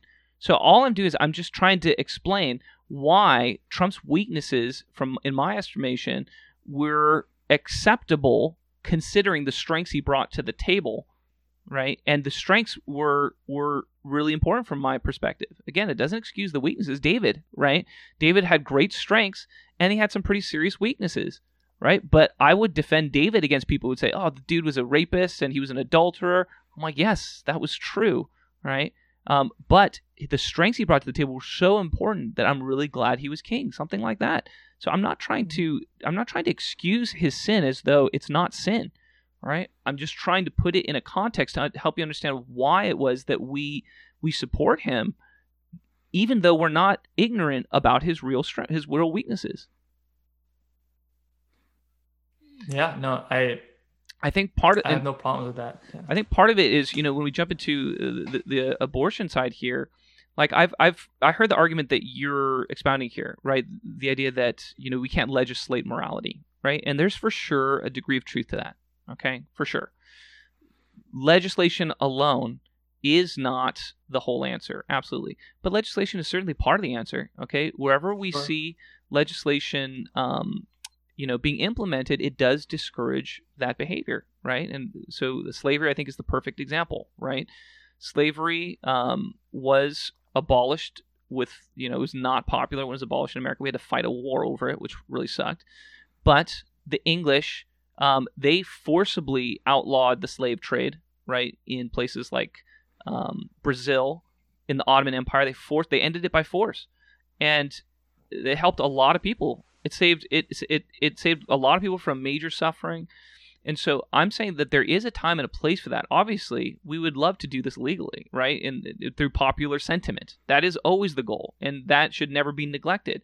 But the idea that, we shouldn't fight for legal battles, I just think we're all fighting for legal battles, right? All of us on every side are fighting to implement what we see as moral and right. And so my answer is that, yeah, we should do both. But yeah, I think it's extremely damaging when we have leaders of our nation that are advocating abortion and, publicly, treating unborn children like their bodily appendages, like hair. Like, you can just go cut your hair, no problem.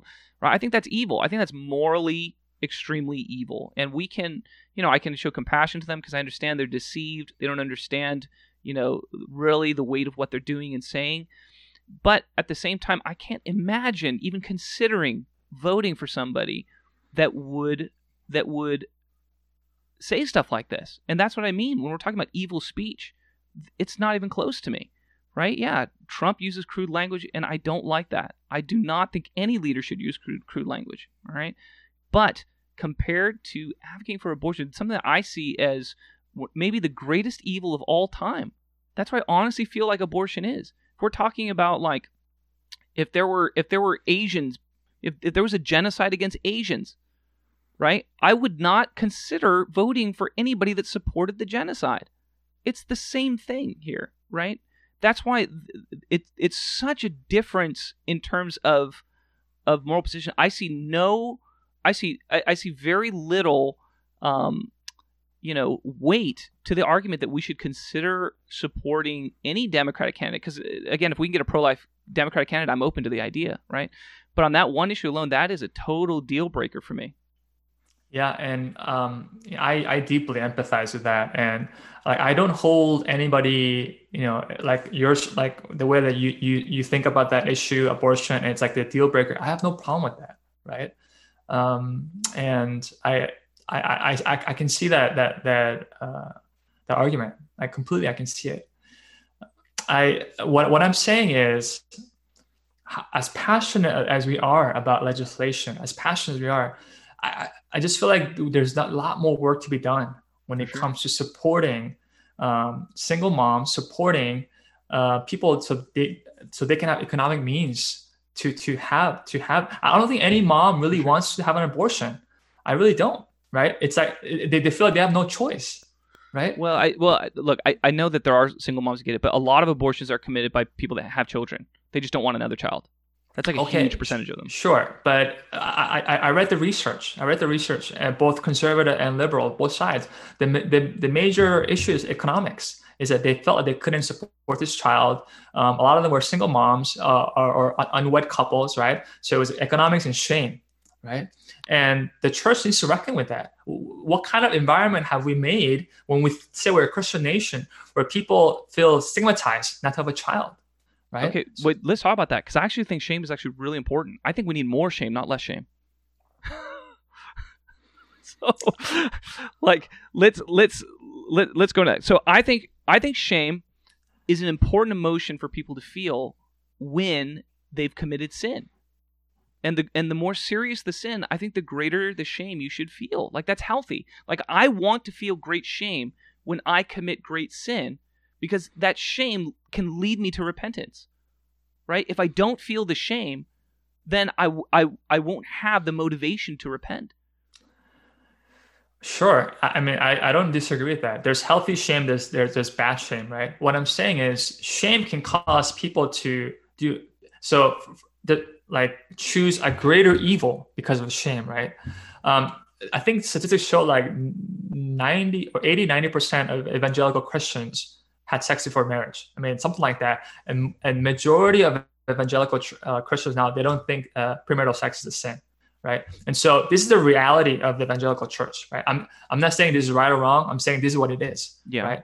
And so what do? Do you just keep harping on, like, don't do this, or do you face the reality that people are having sex, there's unwanted pregnancy, and once they have them unwanted pregnancy, what do? Do you keep shaming them where they hide and they have abortion, or do you say no, like, don't choose a greater evil, like, have this child? What's the greater sin? It's having that abortion, right? For sure. Yeah, so that's all I'm saying. But let's teach. Why would shame cause? Look, I understand what you're getting at the link, right? But let's say we're talking about King David again. Okay, so King David commits adultery and sleeps with Bathsheba, right? Now, should we be like, don't worry, David, it's not that bad, don't, because I understand his shame and desire to hide it made him okay. I'm gonna kill Uriah. I get that there's a link there. I just don't think excusing it and saying, hey, it's not that bad, I don't think that's the way to fix it, right? No, I'm not saying that. I'm not saying, like, things like the purity culture, all these things that people try to do historically has not worked. It's actually gotten worse, right? So I'm saying this kind of shaming has not worked. That's all I'm saying. And I'm not saying lower the stamps. Like, continue to teach biblical values. But what I'm saying is, when people mess up, right, there has to be a grace to accept. I think there's something like, if every American church adopted a child or foster, there will be no more orphans or fostering.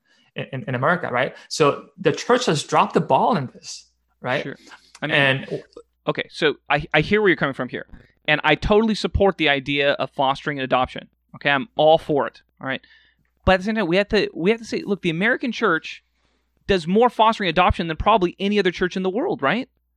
Like, if it's a weakness of ours, which this is one of those things where we could always do a better job. It's like we could always be praying more, But if we're looking objectively, the American church is a very loving church. It is. We do more adoption work than any other church on the planet, I think, right? And like a lot of our missionaries are running orphanages in other countries. We do foster and adopt. If you look at most of the foster care and adoption programs going on in America, a lot of times it's the Christians who are doing a lot of that work, right? So again, we can do better at it. I'm not saying we're perfect at it, but what I'm getting at is I feel like the prescription here is not appropriate for the problem, because you're saying the shame hasn't worked, but from my perspective, it's because we're not putting enough shame. And hear me, I'm not saying that we should live in constant shame, right? It's just I think we need to clearly delineate. Like this is a subject that I think relates to this idea of the fear of the Lord. What's happening to people is when they commit great sin, they feel shame about it. That shame is good because it can lead them to repentance, right? And if they don't repent on this thing, yes, then it can get worse and their hearts can become hardened by sin, and they can leave. They can be cut off the vine of Christ. They can leave the church. That's what I see is happening right now. We're seeing a mass exodus from the church right now in our generation. And that's precisely not because we're not, being loving enough per se, but it's because we're not warning people that if they don't repent over these serious sins, it will lead to them being cut off the vine of Christ. That warning, the fear of the Lord, is the thing that should cause such grace for us to repent. But when we don't understand the ramifications for sin, then what happens is we tolerate it, and yeah, we feel ashamed. But like, do you understand my point? Like, I hear you saying we need to be more accepting and more loving. But I'm telling you, we've become so accepting and loving over sin that what we're doing is we're losing everyone. Like literally, the Christians, we're becoming less and less Christian as a nation because we need the fear of the Lord, and we need holiness, and we need the real power of God in the church. That comes through holiness. I don't disagree with that. I mean, I'm with you. I'm with you, Dennis, with that. Like I'm all for that. All I'm saying is that David's fall, like great women of God, right? That doesn't mean they're not Christian. For sure. Right? For sure. Anybody can fall. Like nobody's perfect. Yes, right? absolutely. What I'm saying is once people fall, there needs to be a grace to cover them. And what I'm saying, a lot of times there isn't a grace to cover genuine believers, right? And because there isn't that grace to cover them, people choose to do a greater evil. Oh, right? Got it. You're speaking about legalistic culture where if somebody confesses sin and they're trying to repent, they still get slammed for it or something like that. Yeah, like got it. Just the stigma of being a teenage mom, the stigma of having a child, of being pregnant when you're not married, that kind of stigma. That's what I'm talking about. Got it. Like we need to be better at that. Okay. I agree with that for sure. I agree with that for sure. When somebody repents, there needs to be full forgiveness in the church. Absolutely. Yeah. So that's all I'm saying. I'm saying we need to do a better job of. This is the reality is that whether it's in the church or not, it's I think the statistics are pretty much the same when it comes to sexual morality, all those kind of things. And we need to speak against that. We should teach it. There should be fear of the Lord. It should be healthy. But what I'm saying is, what do you do? What do you do with what's already happening, right? What do you do? And if we're really against abortion, against the killing of babies, right? We need to have a better support system for I guess non-traditional ways that people are having babies. It's happening. So how do we deal with the reality while we try to teach what Bible said? That's all I'm saying. I mean, I hear you, but why don't we have a holiness movement like Jonathan Edwards style? Sinners in the hands of an angry God. Like, let's do it. I'm all for it. Hear me. I'm not trying to communicate the fact that people are going to stumble. I genuinely believe people stumble. Okay, good Christians stumble at times. All right, Peter stumbled. All right, we can stumble. Yeah, I stumble many times. That's not the issue, right? The issue is building a culture where stumbling is the norm, like meaning not where you stay in there. Does that make sense? Right? Like in the early church, Ananias and Sapphira, they lied about the income that they got from selling their house, and God killed them. All right. Now I am in the camp. I don't think they lost their salvation. Who knows? They might have. Okay. I don't think they lost their salvation. I think they probably went to heaven. But what probably happened is a great fear. This is actually what it says in Scriptures. A great fear came upon the community, right? And that was the fear that if another person did the same thing could happen to them, right? And that's what I mean. That's actually grace for the church. It's grace when we have strict discipline, because then people know exactly what will happen. I guarantee you, if that did not happen, more people would have done that in the early church. And the problem is when sin starts to abound in the church, then what we see is the power of God and the presence of God starts to decrease in the church. There's this correlation between the holiness of the church and the way that God is able to move through it. So I'm with you against legalism. That's what I'm hearing, right? We need to get rid of the legalism. I'm 100% for it, okay? If somebody repents, we need to give them full forgiveness, full acceptance in the community. If it's a single mother raising the child, we love her as our own. We help her in every way that we can. There's no stigma. I am completely with you on that, okay? All that I'm trying to get at, though, is that in the popular evangelical culture, there's this thing where we're trying to comfort people constantly and not warn them. And that's where my heart is like, look, let's comfort the repentant, okay? If somebody repents, by all means, let's comfort them. But we can't comfort people who are unrepentant. Mm-hmm. That becomes such a damaging cancer in the church. And so that's the only distinction I'm trying to make. Yeah. And I wholly agree with your original point. Yeah, I agree with you 100%. I'm with you, brother. It's good, man. Well, brother, there were so many things I want to talk to you about that we got bogged down in all this other stuff. But it was still an enlightening conversation. Real quickly, I want to try and get you out of here within 10 minutes. Let's just try and cover something in a couple of minutes. Is that okay? Yeah. I do want to ask real quickly, when is it okay for Christians to use violence? Yeah, man, you picked all the hot topics. Yeah. This is another very difficult. A lot of discernment is needed, but I would just my bias and what I see in Scripture is for nonviolence. I adhere to MLK, nonviolent resistance. I think you can fight with nonviolence. I think Christ advocated for nonviolence, right? He didn't pick up the sword; he picked up the cross. When Peter, picked up the sword to cut Malchus's ear, he said, "If you live by the sword, you will die by the sword." Sermon on the Mount. You see Paul talk about vengeance is not ours; it's from the Lord. And I think his eschatology actually spoke for this, right? Because at the end, when Christ comes back, he will make every wrong right. MLK talked about this. The arc of justice the arc of history points to justice. And so I definitely lean towards nonviolence, but I'm not a pacifist. I'm not an Anabaptist. Mm-hmm. I'm not against police. I think they're part of the government, right? Military is part of the government. And so there's a submission to government, right? We see that in First Peter 2, Romans 13, right? Submit to all authority, unless it's against God, right? There's a place for civil disobedience. And so, if somebody's like, I'm gonna use it for self-protection, right? Somebody invades my house, right? And I'm going to use force to protect my family, right? That could be argued like loving your neighbor or choosing to protect the innocent, right? That can be a form of love too, right? Justice and love are not opposite, right? Yeah. And so I'm not a pacifist, right? I think there's a place for protection, but I think that the ethic of love, right? What we see from the early church has been being a martyr. Like the greater love is being a martyr, right? Yeah. And we see that the church is built in the blood of the martyrs, right? Yeah. If I truly were to follow Christ, even if somebody came to my home and was about to attack me or my family, I think the ethic of Christ's love would be to not fight back. Would I do that? I don't know. I probably will fight back. Uh-huh. I'm not that good of a, So I don't fault anybody saying protect yourself. I'm like, go for it.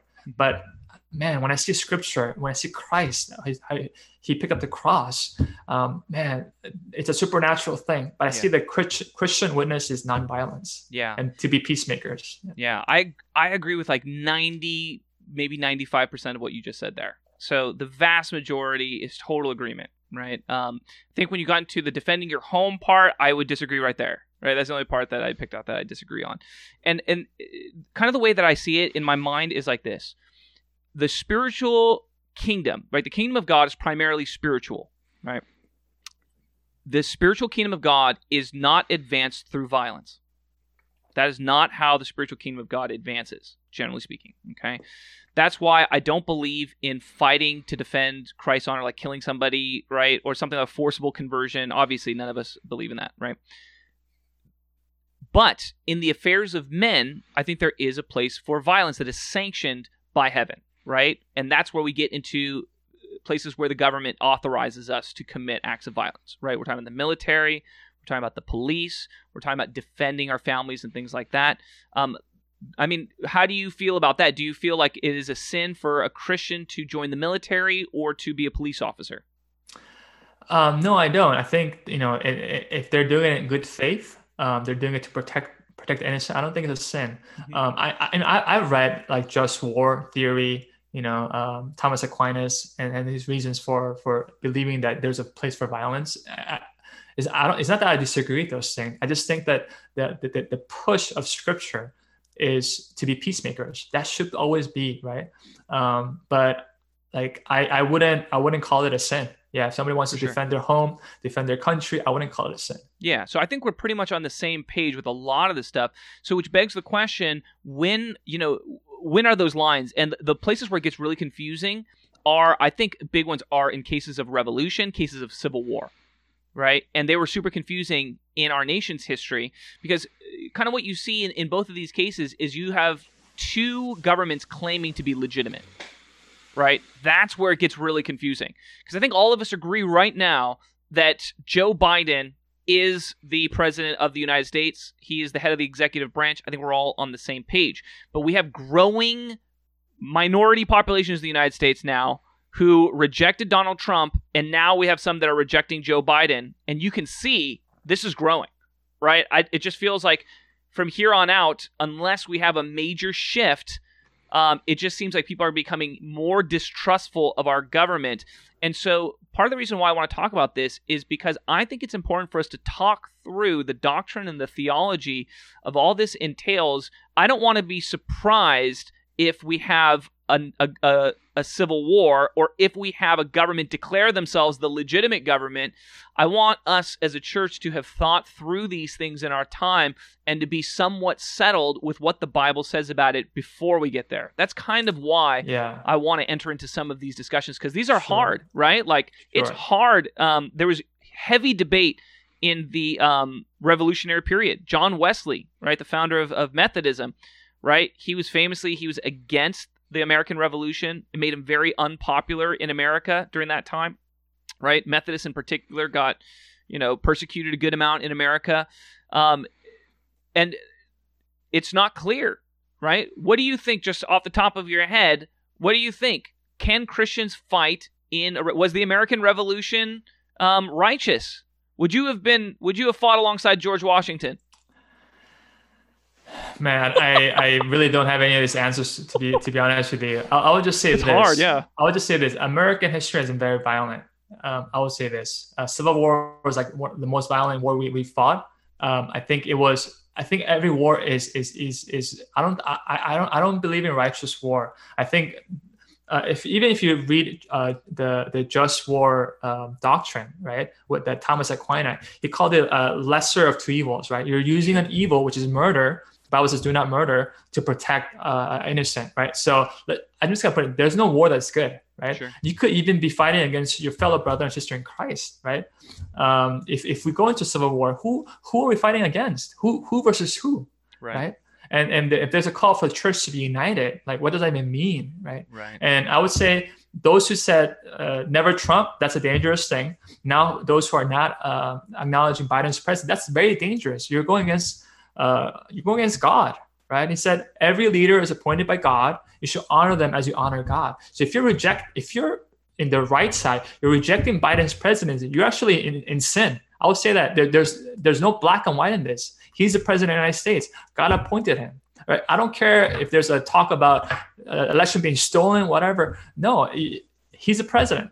Okay, so if you're against, hypothetically, what if a ton of evidence came out that widespread fraud, happened, and then Trump declares himself the true president? This is all hypothetical. I'm not saying that this is happening. I'm saying hypothetically, what if this happened? All this evidence came out that it was fraudulent. But I'm saying even the hypothetical is dangerous. If Trump was elected, right?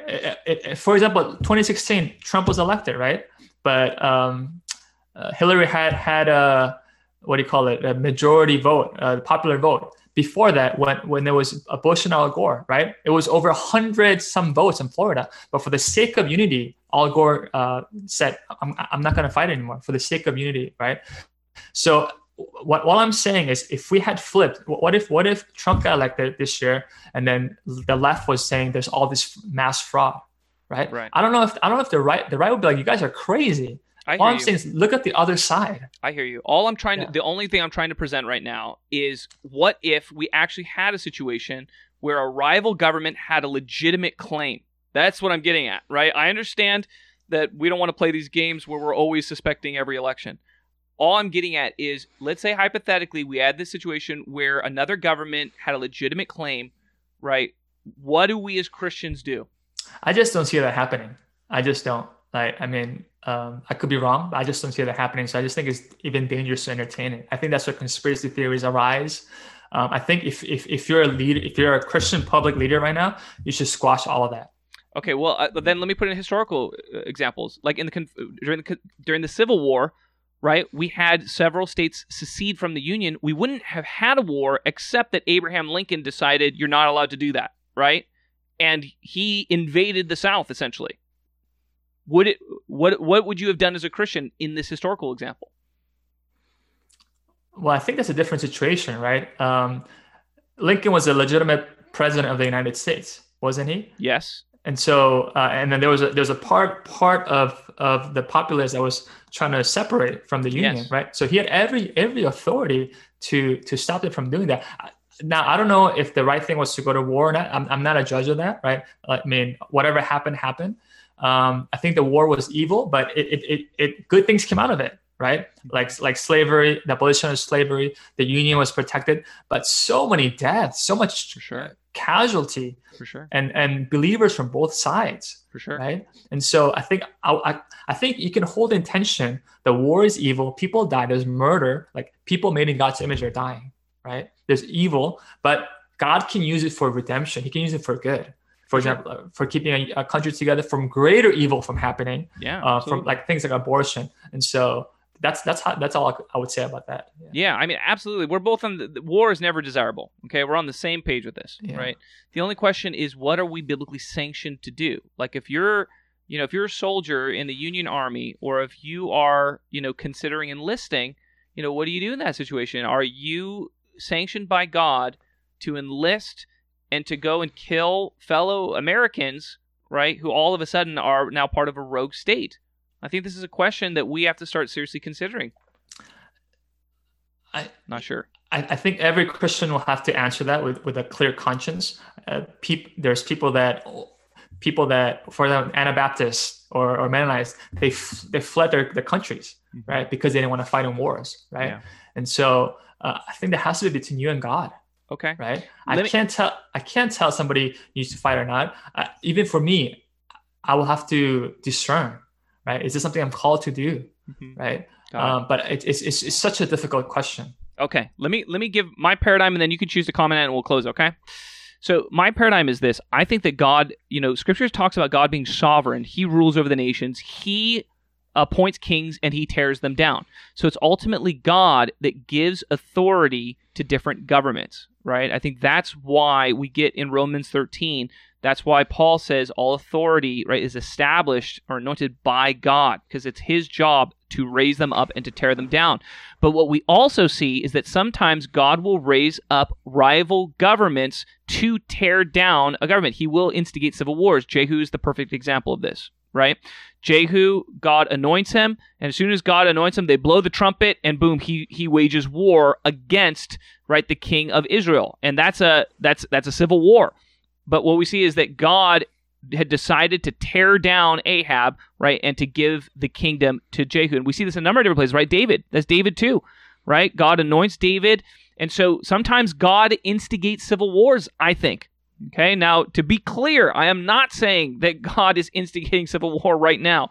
But if we're talking hypotheticals, I think this is why it can be really tricky, because I don't think there's an answer of should we always go to war? Well, for sure not. Should we never go to war? I don't think so. I think there are times where the Lord gives authority over a nation to another people. And at that time, I think we are authorized to fight in it. The big difficulty is discerning when we have the real authorization of heaven. And I think that's something that it's easy. I think we can all foresee how that can be easy to be presumptuous about, right? But I think that's a real thing.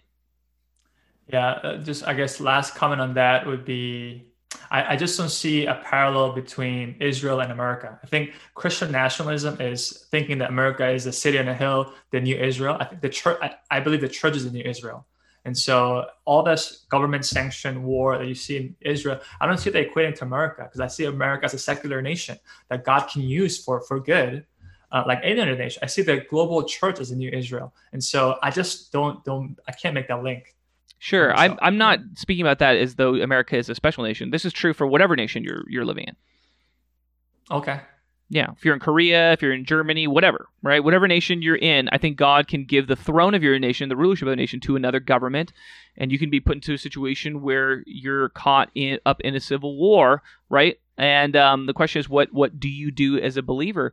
And I guess my answer would be try to discern where heaven has given the true authority to. I think in America's situation, it's a little bit different in the sense that we have a constitution that actually authorizes the people to rebel against the government in the case that it becomes tyrannical. So here, I'm not speaking primarily as though it's our Christian duty to revolt. That's not what I'm talking about. I'm talking about our duty as Americans and what is sanctioned by the Scriptures. Because I think there's an aspect of both, right? We have responsibility as Americans and we have responsibility as Christians. And obviously, our Christian responsibility takes precedence, right? Is a greater responsibility, but we still do have responsibility as to our nations. Yeah, for sure. I think the way I would weigh it is this: like you talked about Christian responsibility, and then as a citizen of America, how do I weigh the call for Christian unity and being a peacemaker versus what my government is calling me to do? I think those two, and I mean, I'm sure you could figure out like what I see my allegiance to Christ being much more towards Christian unity, right? I'm not talking about the world unity, Christian unity. So if I'm fighting against another Christian, right, and if we do have a civil war, there's gonna be Christians on both sides, right? For sure. And so, man, I don't know what it would make of that, right? I mean, how would that be different than like a policeman, right? A policeman who has to go and arrest a Christian. Right? Like, I think that kind of thing happens all the time, right? Well, arresting and murdering are different things, right? Yeah, but potentially that can turn into a firing situation. Sure, I guess that could be, but I don't think police are called to, the primary call should not be to murder. The primary call should be to protect using non-lethal means, right? In war, you're called to kill, right? Mm-hmm. More likely than not, you're going to die. You're going to murder somebody.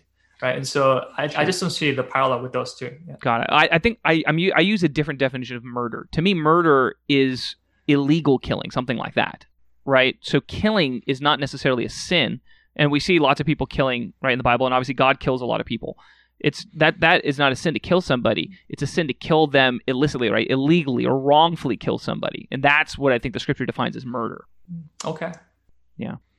Well, John, I had a really good time talking with you, man. I know part there got a little bit dicey, but I'm glad that, we held through and we finished the conversation. And I just want to say I love you, brother. And I know that we can have minor areas of disagreement, and that's fine. Like, I actually really appreciate being able to talk it through, and I think it's helpful for people to hear, that we as pastors, there are these are some of these situations like, can I participate in a civil war? This isn't one they really train you at seminary. Right. Right. We're trying to figure this out too, but I do think that these questions are going to become more relevant as we go on, because we are seeing increasing tension and division in the nation, and we're all praying that it would reverse course and we'd have increasing unity in the nation. And so I pray that that is so. But if not, I do want to be prepared for the worst that could happen. Yeah, I appreciate you inviting me to this your podcast. I think we need more of this in our nation, in our church. After having talked with you, I know we had some tense moments, but what I come up with is there's more in common than differences. For sure. I think oftentimes we vilify like different positions or people because there's no dialogue. Once you actually have a dialogue, you realize actually we have much more in common. For sure. We made these labels, right? Where there's left, right, conservative, liberal, that doesn't encompass all of who you are, right? We're textured, colored people. We're not one-dimensional. Right. And when it comes to believers and Christians, there's so much more in common than differences. Yeah. And so I appreciate being able to be here and chat with you. Absolutely, man. So. That just real quick, that reminds me of something my wife always says, we're so different, right?